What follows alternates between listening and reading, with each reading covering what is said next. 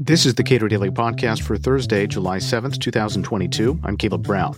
Ideological diversity ought to be something universities value, but newer screening mechanisms used by some schools stand in the way of living up to that value. Daniel Ortner is an attorney at the Pacific Legal Foundation. We talked about how many schools use diversity statements as a way of weeding out the undesirables.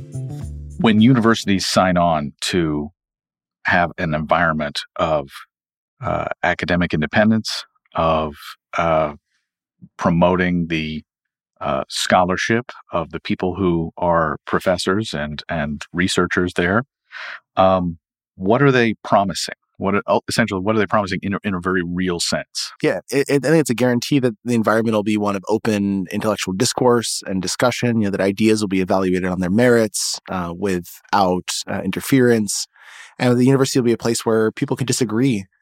New ideas can come about. That's the promise, I think, of academic freedom and of the Constitution. To the extent that universities make these pledges in public, that is like a statement on a website, these are the things we're committed to, they're in some sense like legally bound to some of those statements.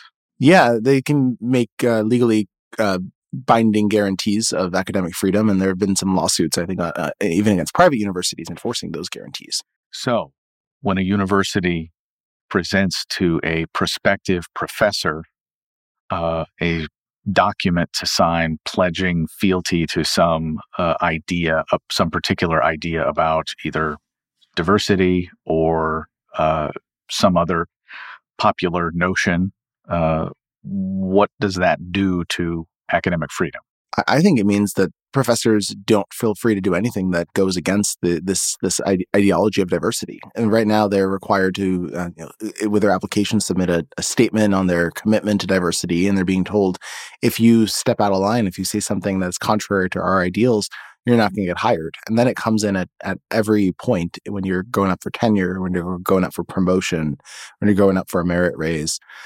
Every single step, there's the question of, is your work consistent with our ideals of diversity, equity, and inclusion? And so at every step of the way, this ideology is being enforced against professors. Okay, so it's sort of interesting that a commitment to diversity would actually reduce diversity. Yeah, I think it's a paradox. This is a very narrow notion of diversity, and really, diversity is a code word for racial, different racial groups, increasing the population of racial minorities. It's a well-known code word. That's what they're going for. It's not any other kind of diversity like intellectual thought or background. It's really race-based. Okay, so why is it problematic that people would be asked to support notionally the idea of racial diversity? So I think it's not about diversity, really. It's about a forced vision of equity where if you are of the majority group, your views are denigrated, you're put down. It's really these ideas of CRT and anti-racism training at work where you're given guilt for your race, where your views are put down and not treated equally ultimately. And so it's really racist notions that are being enforced here under the guise of equity. What evidence is there that is what is in fact happening? I think if you look at the University of California, it's been the leader on these DEI initiatives. They have a rubrics that they've put out of how these statements are being evaluated, where there's a awareness component where you have to express your fealty to these ideas. And they have in the rubric expressly, if you say something like, people should be treated only equally based without regard to their race, or I don't believe affinity groups or other such things should exist because they denigrate people based on their race, you're going to get a low score and not get hired. And so they're baked into the rubrics, the way that they're grading these statements is an ideological commitment, an ideological fealty to these ideas. So to what extent have universities been held to account for, one, a commitment to academic independence, intellectual inquiry, free inquiry, without some sort of higher up making decisions for professors, and a compelled support for these ideas if you want to be hired in the first place? Well, increasingly, and that's one thing you mentioned the higher up people making the decisions. That's actually increasingly what's happening. You have universities hiring more and more diversity bureaucrats. In universities like UC Berkeley, the bureaucrats outnumber dramatically the professors.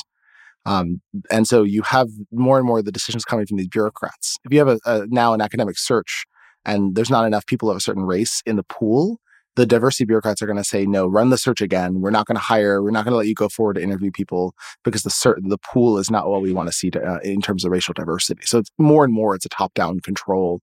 And unfortunately, professors are, pushing back slightly, but there hasn't been an organized movement to oppose this. I have talked to professors who've been presented with these statements that they are asked to essentially sign their names to, and they say, I just ignore them. And that's fine as far as it goes, I suppose, if you're truly committed to academic independence, but they're already professors. Right. Right. And the people that are doing that are the ones that are now not going to get hired. So the newer generation of professors are going to be even more in line on these ideas. It's self-perpetuating. The more you hire only people that agree, the more it's going to become enforced as an ideology. So it's really, once this current generation of faculty that maybe has some opposition dies out because they're mostly older, you're going to have to be replaced with ideological purists that are very committed to this ideology of racial essentialism. Where do we see these sort of prerequisite signatures on these diversity statements? Is it public schools? Is it private schools? And to what extent have these schools otherwise made a public commitment to ideological diversity? I think you're seeing it at both public and private universities. UC has been on the cutting edge of this, and that's a public school, but private universities are also pushing this very aggressively. And I think all of these universities have said that they are committed to ideological diversity. They're committed to academic freedom. This is a fundamental principle of university, public, private universities in the country. So what does that look like going forward in terms of a constitutional challenge? I think that the way that schools like University of California are enforcing these statements where it's you have to express a certain viewpoint or you're going to get excluded, that's really ripe for a challenge. Also, the impact this has on the freedom of research and freedom of thought of professors, where they're basically told up front, if you do anything that steps out of the line on the views we have on diversity, you're not going to get a promotion. You're not going to be able to advance. That is also susceptible to a First Amendment challenge. Should we expect to see one soon? I hope so. The challenge is, of course, finding professors and especially prospective professors willing to challenge it. So they really need people to stand up and say, enough, we're not going to take this. And I think beginning to see that. So in order to have a credible challenge, you would need some prospective professor to be able to credibly argue, but for my unwillingness to express this particular view, I would have been hired, something like that. Right. It's a challenge. I think one thing that's going on is the schools like University of California are making it a little easier because what they're doing is they're saying in the first requirement for an application is a review of the diversity statement. And if you don't get a good score on your statement, you're going to be excluded immediately from consideration. That's all they're going to look at. And so I think those schools in the University of California and elsewhere that are using these statements as a first pass requirement, it's going to make it a lot easier to mount a challenge to them. Really, you just need brave people willing to stand up and to say, I object. This is ultimately perpetuating racism. It's ultimately contrary to the Constitution, and be willing to fight. Daniel Ortner is an attorney at the Pacific Legal Foundation. We spoke in May. Subscribe to and give a rating to the Cato Daily Podcast on your podcast platform of choice, and follow us on Twitter @CatoPodcast.